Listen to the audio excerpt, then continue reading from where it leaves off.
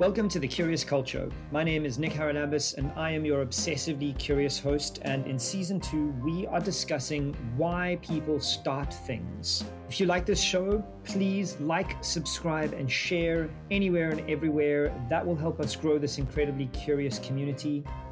For now, enjoy this episode. Hey, and welcome back to another episode of the Curious Cult Show, where we are talking to smart people about their crazy curiosities and why they start stuff. And today I'm sitting with Ori. Thank you so much for joining me today. You're welcome and great to be here. It's been a very long time since you and I have spoken or seen each other in person. Can't even count, maybe nearly 10 years. Who can tell? So why don't we kick off with you telling my listeners and viewers who you are and why they should be listening to you? Sure. Ori Okolloh. Currently, I guess, in between jobs and a bit of a sabbatical of sorts, taking some time off to figure out what I want to start next, which is appropriate, I think, for this podcast. I am serving on a number of boards at the moment, including Stanbic Bank and the Van Leer Group Foundation and the Thomson Reuters Founders Trust. So spending a bit more time doing governance work. Previously, I headed up a media network and Luminates group work in Africa. I did that for about 7 years, early stage impact investing. Before that, I was Google's first head of policy and strategy for sub-Saharan Africa. Before that, I was a co-founder of Ushahidi, a well-known crowdsourcing software platform, and Zalendo that's still running in Kenya now, kind of a Parliament Watch website that's now one of the, I think, premier Parliament Watch websites around the world, and definitely in Africa. And before that, I was a lawyer, so I'm a recovering lawyer. That's great. All these really cool, all these interesting things. And then before that, I was a lawyer. Nice. Yeah. Yeah. So quite an interesting background, and I'm a mom of 3 lovely girls, as well, aged 13, 11, and 8, all interesting ages, and living in Nairobi at the moment. Amazing. The first observation is how many interesting people I know and speak to who were part of the Ushahidi founding team. It's like the little Africa's version of the PayPal mafia. Yeah. Without the money, hopefully that's coming soon. Yeah, let's hope. Sheesh, that would be amazing. Okay, well, it's incredible. I mean, what a great career. So let's kick off. Can you remember the very first difficult thing that you started or set your mind to? What was it and what was that like? So I'd say the most difficult thing was school, actually, a decision around which law school I wanted to attend. I always wanted to be a lawyer. When I was younger, I was very driven by social justice, human rights, and felt the law was a useful tool to address the issues that I cared about.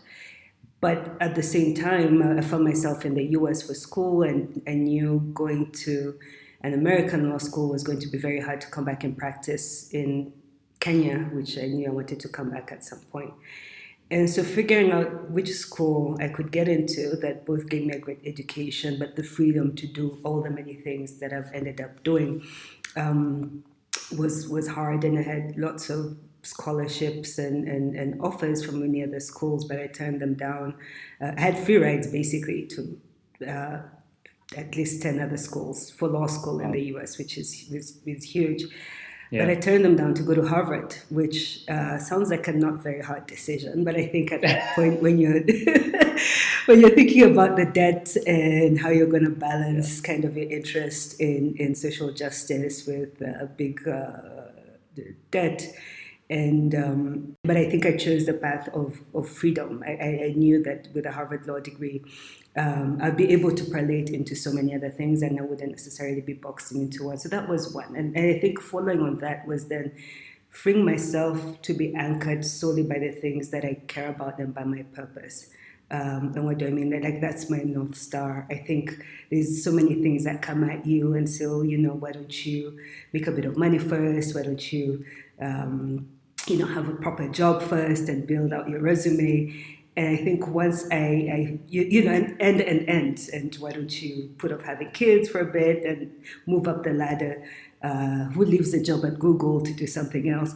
I think freeing myself to really, really always focus on what I care about and what at that particular point in time was also, it looks very clever right now, but I think at the time when you make those decisions, that's really hard to do. Yeah, absolutely. So, do you remember? I mean, it sounds like part of that decision to go to Harvard was also there was some fear and fear of failure involved in that. Do you remember ever being held back by any feelings of failure or fear to doing something? Oh, sure. All the time, actually. In fact, I remember the first day when I got there, I was like, this must be some big mistake. And like they're going to bust me at some point and realize they should not have let me in.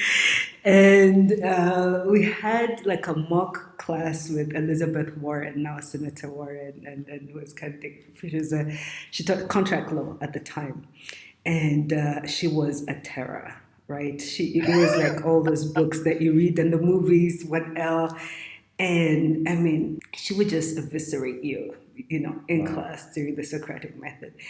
And I think just sitting there being like, please don't call on me, don't call on me. That is great. Everyone is going to discover that I'm dumb and I'm here by mistake. And so I think as you get older, there are all this, I think a fear, maybe it's called, either it's imposter syndrome or fear that people are going to realize that you don't really know as much as you think they do. And then I think also all my career moves have always, I mean, like I said, in retrospect, they seem really smart, but at the moment when I make the decision, all sorts of things could go wrong. Whether it was a decision to move back right after law school, which was not Mm. smart at the time, definitely. I had debt, I was broke, I was back in my mother's house because I knew I wanted to come back home. Mhm. I come from another very privileged family, and so everyone was like, "You went to Harvard Law School and you've come back to Kenya." What What are you exactly? doing? Exactly. And then I had a great job lined up in DC at Covington and Burling. So that was one. And then another, I think, to then move to South Africa to be with my now husband, which also definitely all sorts of things could just go wrong. I had to start again professionally. I was moving Mm. for some guy I didn't, not really dated for so long, and so I think the underlying, if you can look at the thread, there is also my gut. Like definitely, there've Mm. been lots of fear moments, fear of failure, fear of being wrong, fear of being broke, fear of screwing up the privilege that I feel I have some level of privilege, and everyone be like, you've all the sacrifices have been made, and what are you doing again? Even with Ushahide, my mom would be like, this is a non-profit. Help me, help me understand Harvard why. Law dates nonprofits. Exactly, like Yeah. what is going on? And so definitely lots of many moments of pain. It doesn't really stop, no matter Mm. how many times you make big decisions. But I think over time you realize, number one, that nobody really knows what they're doing, right? Like I keep I keep waiting for 43 now, and I still feel like I kind of still I'm not quite sure.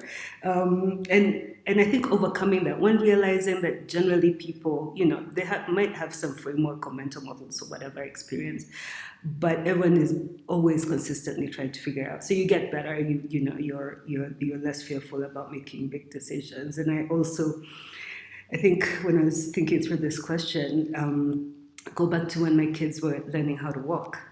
And, I'm always so fascinated by that process because there's that hesitation, the fear of letting go. And then one day they let go and they're like, aha, oh, okay, I can do this.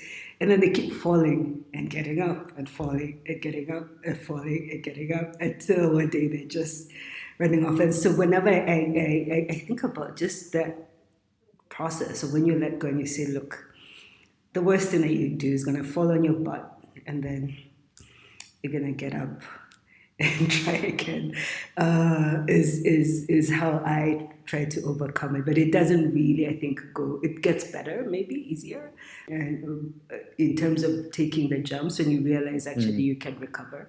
But I think that niggling feeling that what the hell am I doing when you're making big decisions never ever really goes away. And I think it's healthy to maintain some level of that. Yeah, agreed Yeah. fully. I've started saying to people when I How talk do to them you about, deal? yeah, it's so difficult, You've and started it's so so many funny. things. Yeah. Yeah. Yeah, like, and it never goes away. It's something that people mistake, right? And I think even with Mm. you and your career, like you've been saying, they look back at your decisions and they seem smart, but at the time when you're making them, you know that they're crazy, you know that no one's going to understand, and you know that the chances are, the odds are you're going to fail. Like statistically, you are going to fail. Like that's how this works. When you started with Shahidi, when you start everything you do, the chances are, statistics tell you you will fail. And that's why for years I've said that I feel like entrepreneurs are slightly broken because we do Mm. that in spite of the stats, we do these stupid things. And you know, it's funny, this theme of failure has come up more and more in the conversations I've had with people, so much so that I've done research and come around this concept called post-traumatic growth.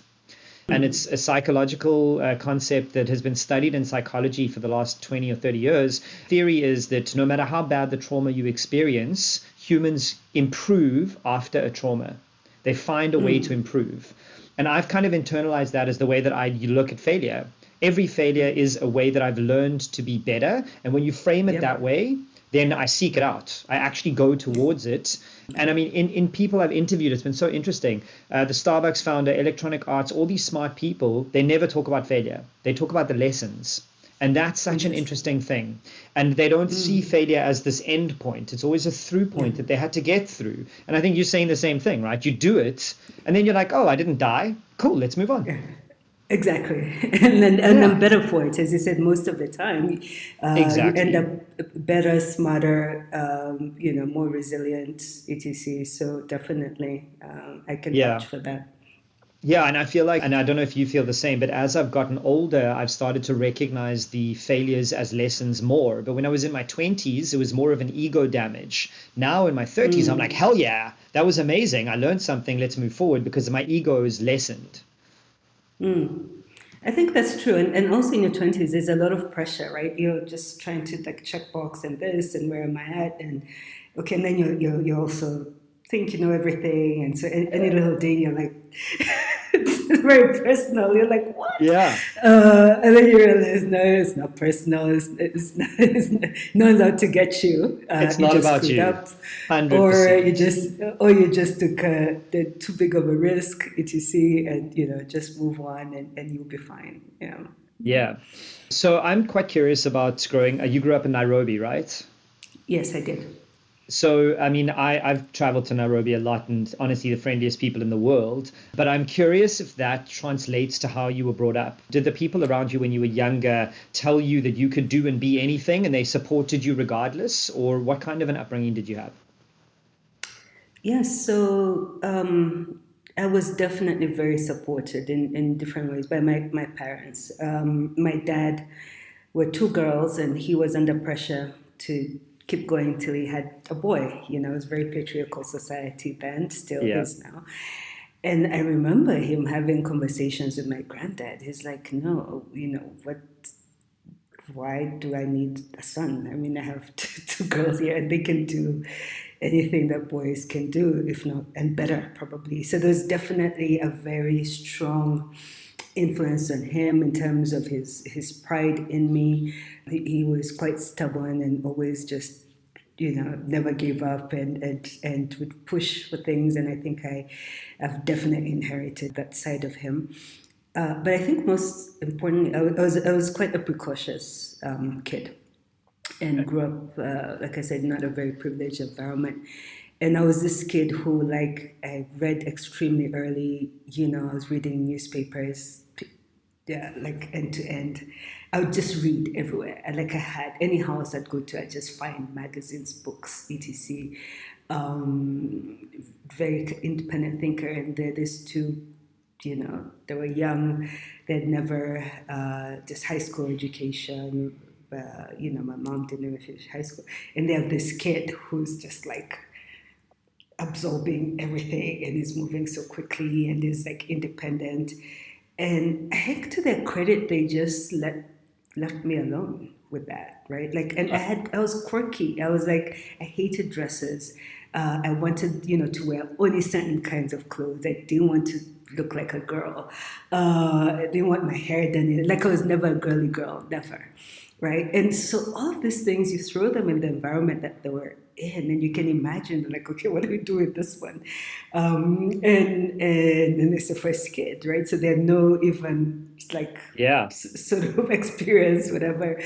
And to their credit, they kind of they left me alone. Number one, to be nerdy and quick, and then they figured out how to, I guess, nurture it in the best way that they could with the resources that they had. So I remember my mom going to auctions for expatriates leaving and just buying books, like whatever books, because they couldn't really afford to buy new books, etc. I would just come home with a box of books, and I just would devour them, and then that developed sort of my range of things and interests, because you just read what was in there. You didn't really have a choice. Wow. My dad worked with an airline, and so he'd get free tickets, and we used them. And he made friends all over the world when he was working at the airport, and so we would go places with like no money, like basically just someone hosting us, but the ticket was free. And so I got to travel at a very young age. He put me on planes by myself, like from when I was 6, to go to like friends and relatives and stuff, because, he could get the ticket. And so this, figuring out, okay, she's kind of different. How do we nurture that? And all of these decisions were hard, you can imagine, at the time. And especially now as a parent, putting your kid on a plane. I mean, these were like no cell phone days, no nothing. Letting me just sort of do my own thing with minimal supervision. And I think finally they put me in a school they couldn't afford for my primary school, which was critical, because at that time the government schools were great. You just went to the school that you could walk to next door, and it was affordable, almost free actually. And they did the opposite. They put me in private school because I think they realized that I would not do well in public school, and they were right. But at the time, I hated it because, I loved the school, but it was socially, I didn't fit in, right? Because now you're with the well-to-do kids, well-resourced. And I heard, the worst stationery, the cheapest school bag, the cheapest lunchbox. I was, always behind on school fees permanently for the whole time. Yeah. And I kept saying why don't they just put me in a school especially as a kid, because there's then all that stigma that comes with that. And did you verbalize that to them? No, because first they're African parents. I think I'd probably be not alive if I do that. Yeah. Of course, I could see the sacrifice, right? So I wasn't I was thinking more of this. I just want to help them. I can see this is a huge strain, right? And so, not being pissed off at them, but just I think there are easier things that there's empathy, other ways you could do this. Yeah, so it was more from an empathy. So I think because I did see the sacrifice and the strain, and over time we realized that this is actually was so critical in the rest of my life. I never told them that until much later on as an adult. You just suck it up and you get on with it. You be a teenager. Wow, exactly. That's amazing. Yeah, it's funny how parents, they think that they're doing the right thing by you, regardless of how you can respond to it and react to it. It's an interesting thing. I don't have kids, but I understand that sacrifice, which is really interesting. Yeah. So I'd say, short answer, I was definitely felt supported, felt encouraged, grew up in an environment, and then finally, obviously, teachers have been critical to me through my life, where I've been fortunate to come across people who see something in me that I don't see in myself. And I've learned to actively seek that out now, where someone says, why aren't you come first? So I says, come, let's. I take that up. I've had teachers who've said, you're special, you're different. I rarely come across students like you. I think you're underachieving in this area. I think you could do this, and just pushing, right? You could be a leader. You just need to do one or two, three things. So I think I've also been extremely fortunate to come across people who've taken, and not mentors, though, just sometimes it's just one conversation that changes the trajectory.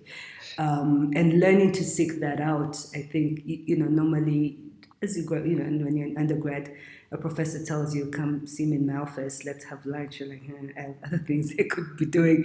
But I learned very quickly that if someone calls you and says, let's take chat, that. I want to learn more, all the time. Yeah.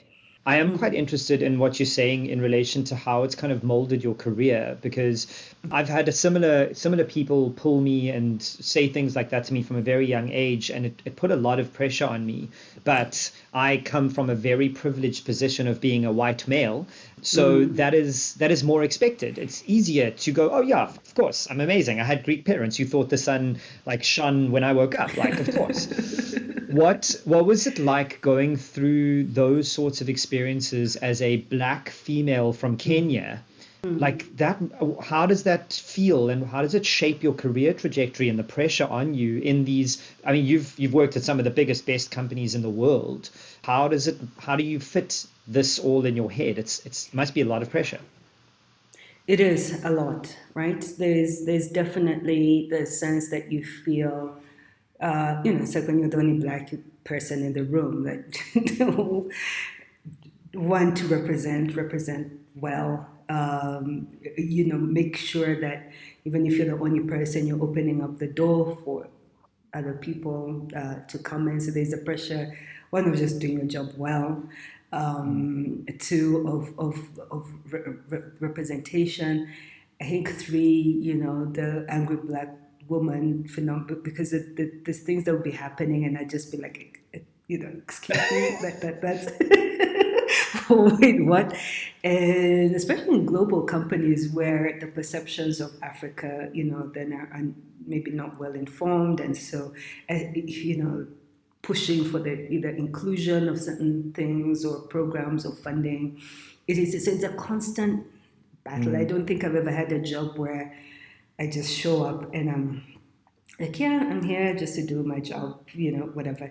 There's pressure always, and how do you frame things? How do you, again, and it's draining sometimes because you're then always pushing for either more diversity for this. It's draining, I'd say. Sometimes it's I think. Then finding allies and learning, it took me probably longer than it should have, managing up. I just feel that there are lots of different things that come at you from when you wake up in the morning. And I compare this, someone like you just wake up, like you said, and I'm Nick, I'm awesome. Hey, what's happening? So it's a lot. I'd love to have that freedom, right? Because I do feel sometimes that you second guess yourself all the time. If there's a comment, you're like, was that a comment? Was that evaluation of my performance? Was there something underlying it, or did I just not do my job well? Was it that my manager has issues? And I think it's tough. At the same time, I'd like to think that because opportunities keep coming at me, I think I try and do what others have done, where people be like, oh, actually, why don't we have 2 or 3 4 other ORs? So you stick it in there, basically, so that you want to give up too quickly. But I'd say it's frustrating. I have quit managers, right? Because at some point, I'm just like, what the fuck? Yeah. I don't, It's so crazy, Ori. Like, You have beautifully and simply verbalized the privilege that most white men don't ever understand. That I get to go and just do my job every day. I'm not fighting for a race. I'm not trying to leave a door open. I'm not trying to get more people like me in the door every single day. All I do is go to work and do my job. And that is the simplest form that I've heard of explaining this privilege that I have. So thank you. That was incredible. Yeah, and I hadn't even thought about. I mean, but I haven't verbalized it. When I say, I mean, I even when I look at, and it's not just white men; it's men actually. Yeah. You know that so white men is sort of The number one, pinnacle but of the then douchebags. Yeah. exactly. But men generally, and sometimes I've had to orient myself just by watching him because he would go on business trips and he's gone. He's not like, how's the house doing? How are the kids? Has everyone eaten? I travel with male colleagues a lot when I was at Google, and they're Mm. always like free. You know, They there's switch this. off. Yeah. Yes, someone's taking care of shit at home. And at some points, people is asking, how do you juggle and this and the kids and whatever? I said, you know what? I switch off too. I have a partner. I'm trusting that Yeah. kids will be fine. I've not left Yeah. them in the bush somewhere. And Yeah. Yeah. But I and mean, I again, it's switch off amazing you too. even Like, have yeah. to explain that. The fact that you have to explain, like, how do you balance it all? No one's ever asked me that, ever. Yeah. I stopped answering that question at panels. I'd be like, if, Really.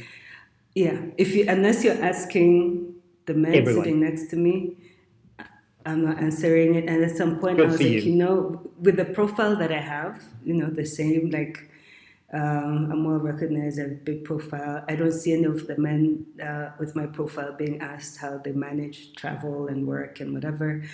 And you know, or I'd say like silly things. I'd say, you know, I'm glad you asked that question because you know I left my kids out in the world.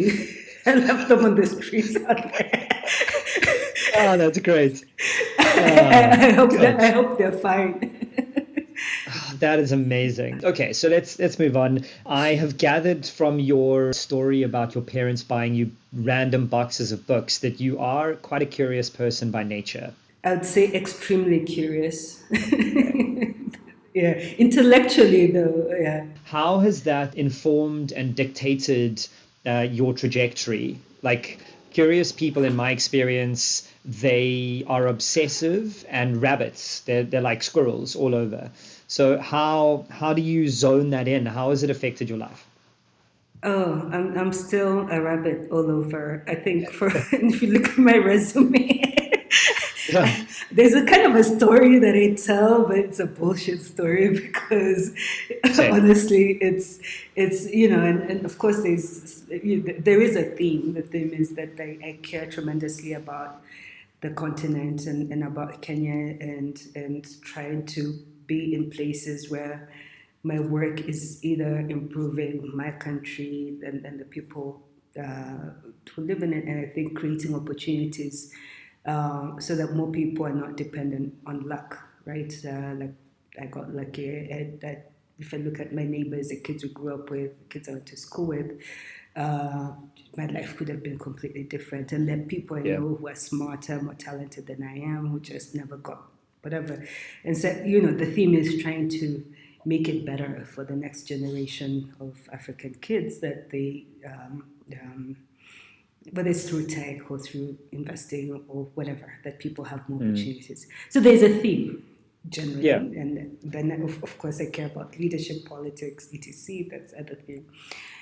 Everything else in between is all over the place, driven by just my intellectual curiosity. And so I get bored very easily. So, I mean, in all my jobs, I've done like, I've had careers within a job, right? Like, because, so my title says one thing, but if you look Yeah. at what I'm doing within the organization, people will be like, why do you sleep? I'm like, no, it's fine. Just leave me alone. It's fine. I can't do like one thing. Right. So I've Yeah. been, even with jobs, I've been entrepreneurial within jobs, right? So that's the other way I scratch my itch. I say, okay, why are we doing this? And people fairly the companies that are smart just realize, oh, we can get a lot of, we can get like Let three let her go. jobs out Let her of go. this one. Yeah. Yeah, we can do the jobs of three people if we just give us Yeah. space. It was definitely like that at Google. And so, I had the room to develop new projects, interesting things. But I'd say I've just come to make peace with it. I used to be very apologetic about the fact that I have, I'm all over. I balance it out now. And for people to free you means that you do your core job. It's not at the expense of that. I believe in excellence in terms of the work, excellence in terms of if I'm learning something new, once I learn it, I do it extremely well. And then balance that out with other interests. I think also I'm the kind of person, so let's say that with impact investing, how I got in there, people kept coming to me, hey, Ori, what's the latest in tech? Which startups should we be looking at? What are the trends? etc. And they're all like white men flying in from the US and the UK coming to invest in Africa. And then pinging me, and they're getting paid. And I was like, wait a minute, first of all, like, This is some bullshit. yeah, this is like Yeah. pick your brain, like bullshit. Yeah. Pick your brain. Oh, I hate that. I hate that so much. Oh, I don't do that anymore. So I was like, how hard can it be? Like, I don't know anything about investing. I want to learn, and then I want to be the person who's actually doing the investments, sitting in Africa. And that's exactly what I did. Right? So a lot of jobs or moves that I've made are really driven by like, either I want to fix this, and what's the platform that will allow me to do that? Or I want to learn something new. I've done, my 3-4 years, and I can do this now in my sleep. And I'm very miserable when I'm not like running at, 200 Ks an hour. Like I'm actually miserable. And so I've just made peace with that. I need to do many things at the same time. I figured out a way to do it without compromising on the quality of work. And I thrive on it. I thrive on learning. I thrive on just learning random shit. Like I'm that person, right? I say, oh, let me read an article, I don't know, on bats in whatever. Like it has nothing to do with anything. What? I'm so glad you said that. I think it's Charlie Munger and Bill Gates who have said that their favorite letter exchange with one another was about the mating habits of naked moles. Now, isn't that incredible? Two of the wealthiest people in the world's favorite conversations is about mating habits of naked moles. So what is the most arbitrary thing you've put yourself through learning? Oh, God. I'd say I haven't maybe deliberately sat down and said, okay, let me just go learn something new. But I do the Sunday reads on Twitter. I've done it now for 11 years, which is crazy. Wow, so I'm obsessed with consistency as well, right? So I try and find like when I used to blog, I'd blog every day, and just how you do it, or every 2 days. If I broke that, I felt then the quality of the blog went. So Sunday reads, I've done it for 10 years, 11 years now, and I started because it forces me. By the time I pick the 5, I've read about 30 to 40 articles in the week that are all over. And there's an art to how I curate and how I pick the 5, and only I know the secret sauce for that. So there has to be a mix of like random, interesting, whatever. So that I think has just, I don't get paid for it. It doesn't do anything really other than forces me to constantly up my game and pick stuff that even hardcore like readers and newsletter subscribers haven't come across. So I'd say maybe is the most arbitrary. It has nothing to do with anything other than it just forces me to read so widely, and I get a kick out of picking articles that I know people haven't found. and then it forces me to find like random newsletters, and through that I've learned like a lot of stuff, right? Some of it is neither here nor there, but a lot of it has actually improved me in terms of constantly just picking up new things. I've gotten to meet interesting people. I've gotten opportunities actually, because someone's like, I just think you're really interesting and I want you on my board because of your Sunday reads. Yeah. I want you an advisor because I love your intellectual curiosity, but it's so random.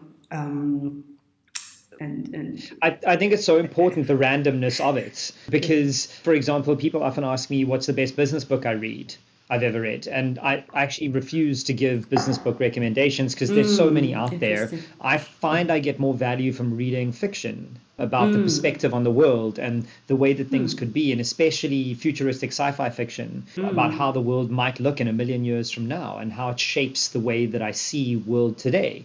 So yeah, I'm with you. That random curiosity is just so interesting. When you were starting something or considering a big shift in your career, what is more important to you, the detail or the big picture? I'm totally a big picture person. It's always have in my mind like this is what the end should look like, and these are the things that need to be in place. Not very uh, interested in the minutiae. If you'd say, oh, okay, so what's the theory of change? You know, what's the thesis? Whatever. I'm just like, oh God, you know. So then how Look, do you let's work just. towards the detail though? Oh my God. So I'd say, and maybe this sounds like I'm contradicting myself. I'm an execution like ninja, Okay. which is interesting. So once someone else has said, okay, put down on paper, these are all the different steps, and this is the process, and this is the approval, and this. Once that's done, like I get shit done. So I don't. So I'm not like a big picture, and then I know what off you to mean, the yeah. high altitude and looking over and saying, "Hey guys, how's it going?" No, Yeah. in fact, too much in the ways in terms of execution. I'd say probably in terms of the processes and that stuff in between. So how do I get there? A great team. I know my weaknesses. I know my gaps. I know the areas. If I'm left to me, nothing will move.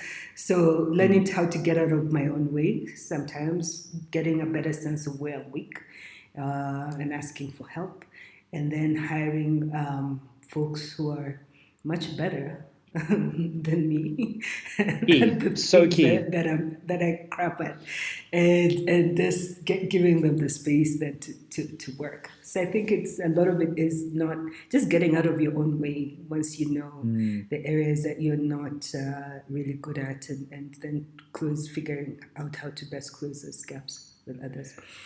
I'm interested to look back at the Ushahidi founding team and think about that big picture, because you've got a lot of big picture people in that team who've got a lot of vision about the future, but a lot of people like you who are interested in the detail of executing. How did you guys kind of come together and work out your roles early on?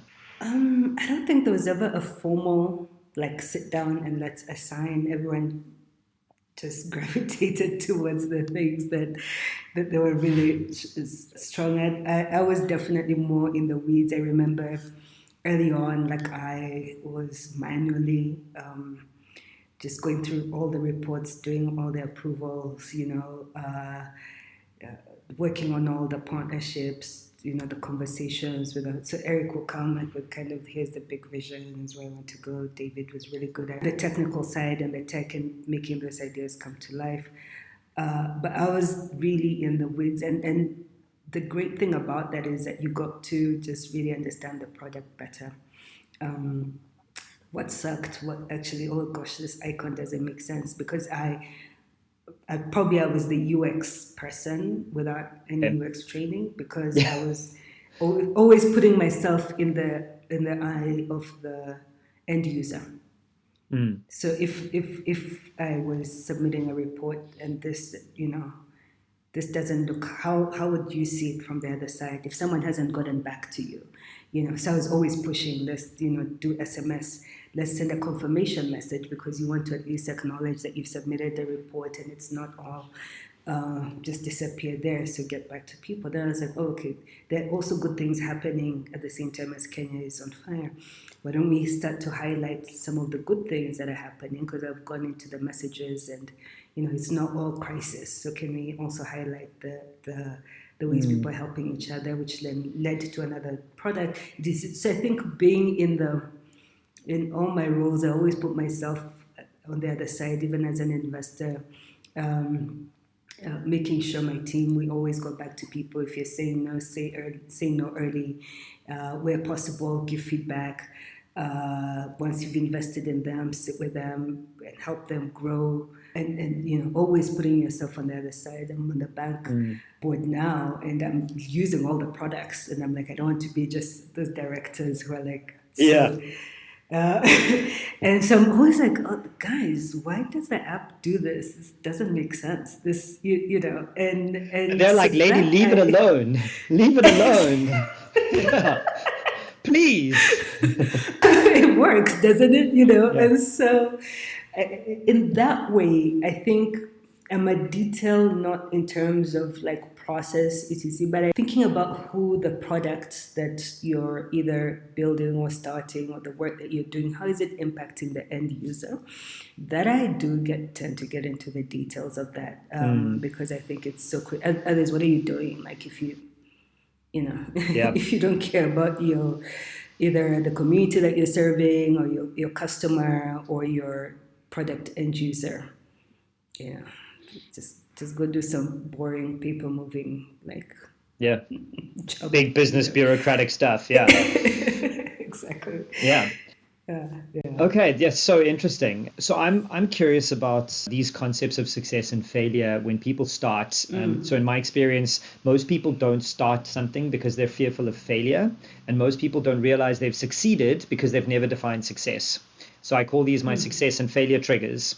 So when I'm mentoring young founders, I ask them, what is your success trigger? What is your failure trigger? So my question to you is, when you start something new, do you very clearly define what success will look like? Whether that's in your personal life or business, do you have a clear idea, or you just work towards something?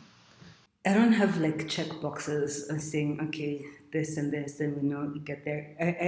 I'm less like, success for me is just get something out the door, and then we'll make it better over time. So, it's like shit or get off the pot, basically. So that's my success metric. They get off the pot.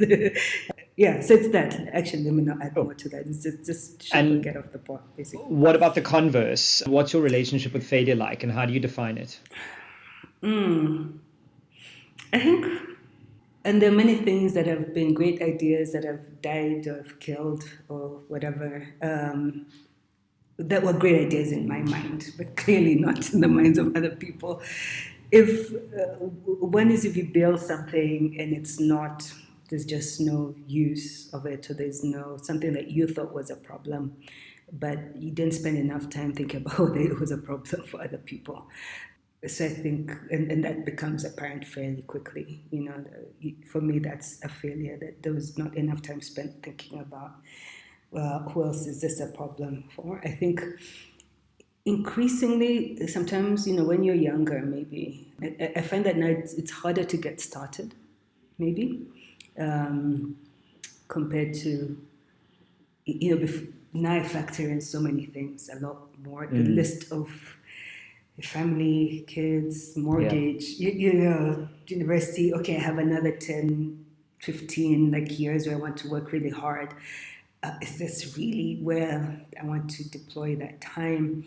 And so it's, I say, beyond sort of building things that are clearly useless to other people. The second is just the inertia, where you overthink and you end up with something that is so cluttered. Then it gets harder to have those big visionary moments. And I think for me, when I sit back and I was like, ooh, okay, what was I trying to do with that? Those are failures. But I get, similar to success, I don't necessarily have, maybe like you, kind of, when would I know this is bad or when to stop. I think generally the universe is pretty good about telling you, Okay. actually. Yeah, Yeah. that makes sense. So I've developed this theory called the sacrifice fallacy. It's in a response to the idea of this hustle porn that young startup founders have, that they work 18 hours a day, they don't sleep, they don't eat, they don't train, they just work. I've come up with a response that I call that the sacrifice fallacy, the belief that you have to sacrifice your physical and mental well-being to build anything. In relation to that statement, what do you think of the concept of work-life balance? I think there is this, it's almost like a theater of, busyness, especially in America. And the way you have security theater in the airport, there's like totally super productive. I've done X number of things in a day, Yeah. I think having spent time going to school and living in the US, and it's a drug. You actually then you feel like you constantly have to fill in your time and your slots, and I only have 10 minutes, make it quick. And dude, like it's never that serious. So I think it was one of the benefits of moving back to the continent is I think my first year, everyone drove me crazy because I was like, guys, come on, chop chop, let's, Yeah. we're and then you're like, what are we, there's enough hours in the day.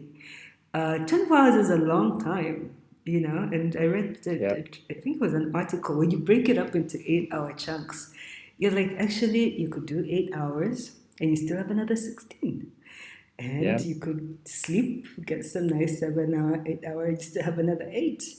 To Hmm. do your workout and to, watch your shows on Netflix and to hang out with the kids and that I think has changed my perspective in how I thought a day, that I'm so busy.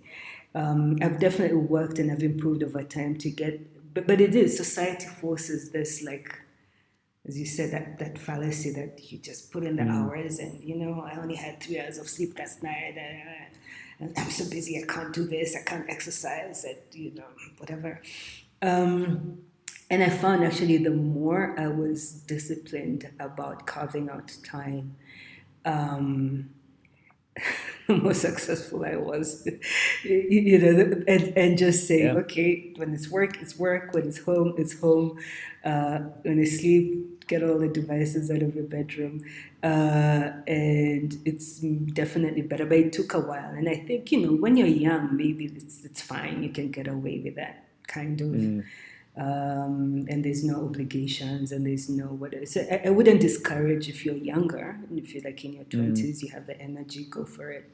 But over time, if you're carrying that on into your career and into your business, it's extremely unhealthy. And if you read about people who are extremely successful, they don't go crazy, like working all hours of They the sleep day. 8 hours a night. Yeah. They do, Yeah. or they carve out time to to do other things, whether it's read or Yeah. think about Exercise or whatever. or think about taking time off to think about what you need to do to get your business or your Yeah. work to the next level. Yeah. Yeah, I think it's definitely a mistake that young founders make is they work in their business and never on their business. They never give themselves the time to work on their businesses. Absolutely, Yeah. absolutely, absolutely. Okay, Ori, my final question is, what do you wish someone had told you when you were just starting out your career? Oh, that my work won't speak for itself. Wow, please break that out. I'm so curious. So I don't know if this is again a woman. I think it's definitely women are more inclined to this, where we have a very high inability to bullshit, right? And so we just think and stories, and we're all like, it's going to be so obvious that everyone sees I'm doing a really good job, right? And so we, Ah, yeah, and then you kind of just present your work. I've done the thing, and you're wondering, oh, why am I not getting recognized for it? Um, wow. or why is someone else getting all the credit for it? And. or why am I, dealing with so much aggro and doing really hard work. It's, I think, underestimating the need to own your narrative, put your hand up and say, hey, guy, like I did it, and to even package your work when you've done it. Like there are all these little things that go into it. I remember I was at Google, I was kind of moaning to one of my mentors, and I was like, oh, it's like you don't manage. I say, people know that you're doing the hard work, but you don't communicate it well. You don't manage up.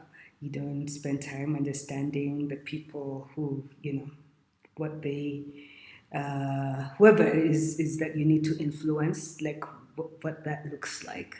So it's this, just thinking that all I needed to do was just do the work. And I think someone gave me really good advice that I'll end with. Because again, I was like, no, but I don't believe in like whatever managing up, and that's not my style. And why should I have to? This sounds like too much BS. It's okay. You can decide to throw a party. But just because you've thrown the party doesn't mean that that people are going to get onto the dance floor, right? Just because you've hosted the party. Yeah.